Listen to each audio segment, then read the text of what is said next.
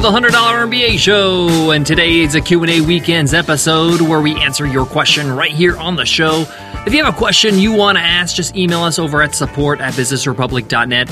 We would love to answer your question here on Q&A Weekends. As always, I'm your host, your coach, your teacher, Omar Zenhom. I'm also the co-founder of the $100 MBA, a complete business training and community online. Make sure you check out our free guides and our free course. We got a full 7-part video course on nailing your business idea or product idea or any idea. It comes with a handy workbook and it's all for free. Check it out at 100mba.net. And today's question comes from Frank, and Frank asks, how long did it take you to go from learner to entrepreneur? Thanks for the question, Frank, and I'll be answering it candidly in today's episode. I want to start by saying I haven't stopped being a learner, and I found that great entrepreneurs never stop learning, so I want to continue to learn and improve as an entrepreneur. And it's actually a good segue to my answer to today's question, because learning is important. Consuming content is important that will help you become better as a business builder. But production is more important. Doing the things you need to do to become who you want to become. It's the doing that makes it happen. But Frank's question is, when did you make that transition from learning to doing? And I'll be answering it in today's episode, so let's get down to business.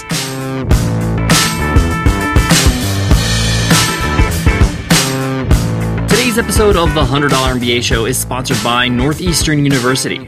Northeastern University's DeMoore McKim School of Business offers the master's degree for corporate entrepreneurs, the MS in Innovation. This program is available 100% online and can be completed in just 1 year. It's designed to develop leaders and change agents within the corporate setting.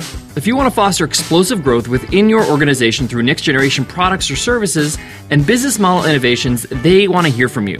Northeastern is now accepting applications for its January cohort of online innovation students. Get started today by visiting msininnovation.com. That's msininnovation.com. So in today's Q&A Weekends episode, Frank is asking, when did I transition from learner to entrepreneur along my journey? And I know what he's saying. At the beginning of your journey, you're really just learning. You're trying to figure out, what is this business thing? How can I do this? For me, I started out in early 2000, and I was really just figuring out the internet. I was just really interested in the internet, and I started to realize that people are making money on this thing. People are starting to build businesses on the internet, and I just thought it was interesting.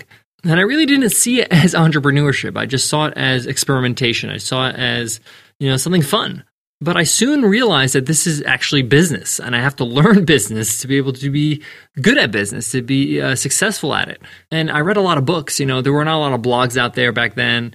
It was really hard to actually have a transaction online. There was no PayPal. There was these merchant accounts that were really hard to set up and have all these approvals from banks. There was no WordPress. So, I read a lot of books.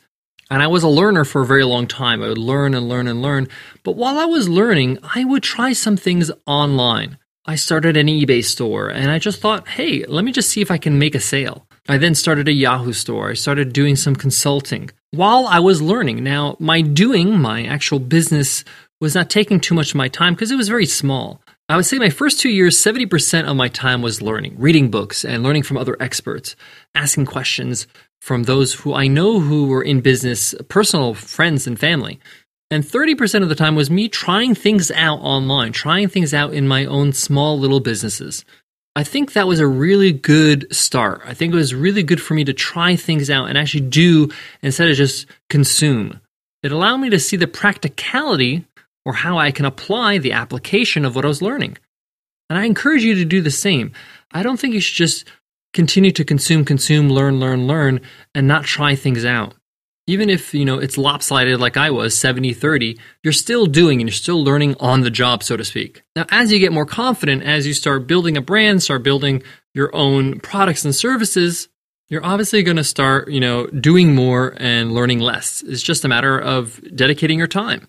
And today, with a daily podcast, the $100 MBA program, and our software business, Webinar Ninja, a lot of my time is in the doing. And I'd probably say I'm learning about 10 to 15% and doing, 85 to 90%. But I'm still learning. I'm still making time for that, whether that's reading books or learning from experts or going to conferences or whatever it is. A lot of my learning is just being friends and hanging out with people that are doing things I admire. But in my opinion, it should always be a ratio. It shouldn't be an on-off switch. So if you're learning right now, Frank, if you're just in the learning stage, I really encourage you to dip your toe in the entrepreneurial pool. Try something out. Try to sell something, anything, a small ebook, a guide, a single product. If your product is physical, produce 3 or 4 pieces of that product and sell it to your closest friends and family. If you can't sell to them, you're not going to be able to sell to strangers. Just get started and start doing while you're learning. Trust me, what you're learning is going to make a whole lot more sense. And you're going to realize that a lot of what you're learning is good, but some of it is just opinion, and it's not always going to be applicable to everything you do. And it's just something you should take on with a grain of salt and also understand that, hey, I may not be able to apply it immediately, but maybe in the future I can. Now more than ever, it's easier to get started. Now more than ever, it's so low cost to get started with a website, with a business online. And don't worry about all the legalities of starting your own business and incorporating your business. If you're not making that much money at the start, if you're just dipping your toe, like I'm saying, you're going to be making less than $20,000 a year. And that's okay. You're just trying to learn how to be an entrepreneur. You're trying to figure out what kind of business you're going to run. And you can just claim those earnings in your taxes with your own social security number as a sole proprietor or as a, freelancer. It's fine. Once you start making, income that's replacing your current income, then you're going to need to think about incorporating and, save some money on the taxes that you would if you were an LLC or an S-Corp. But not something you need to worry about at the start when you're just getting started and trying to see if you can make money with what you're doing. So keep learning, but incorporate a little bit more doing, whether that's 10%, 15%, 20%.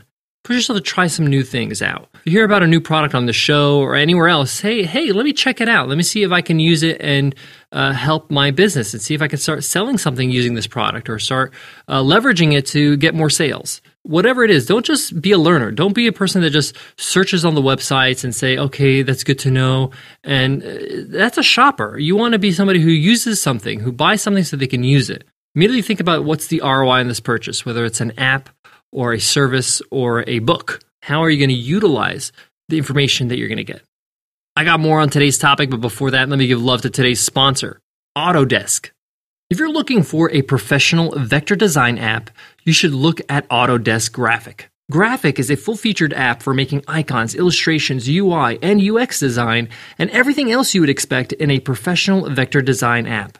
Open, edit, and save raster or vector images, layered Photoshop or Illustrator files, CSS, SVG, PDF, and just about any other file format you can think of. You can open an AI file and export it in clean CSS code or web-ready SVG in just a few clicks. It's available on your Mac, it's available on your phone, or even on your iPad so you can design without compromise wherever you go. And this iPad app isn't a companion app for the desktop version. It's a full-featured design software that the pros use so they can hand-draw vector illustrations, create gorgeous logos, or mock-up websites on the fly. If you have the iPad Pro and the Apple Pencil, it's the vector design app you've been looking for to make your iPad Pro the device you use for design work you normally leave to your desktop. It's the last 2D design app you'll ever need, and it's available for the price of a few decent stock photos. Visit graphic.com to learn more about Autodesk Graphic, or check it out in the App Store right now.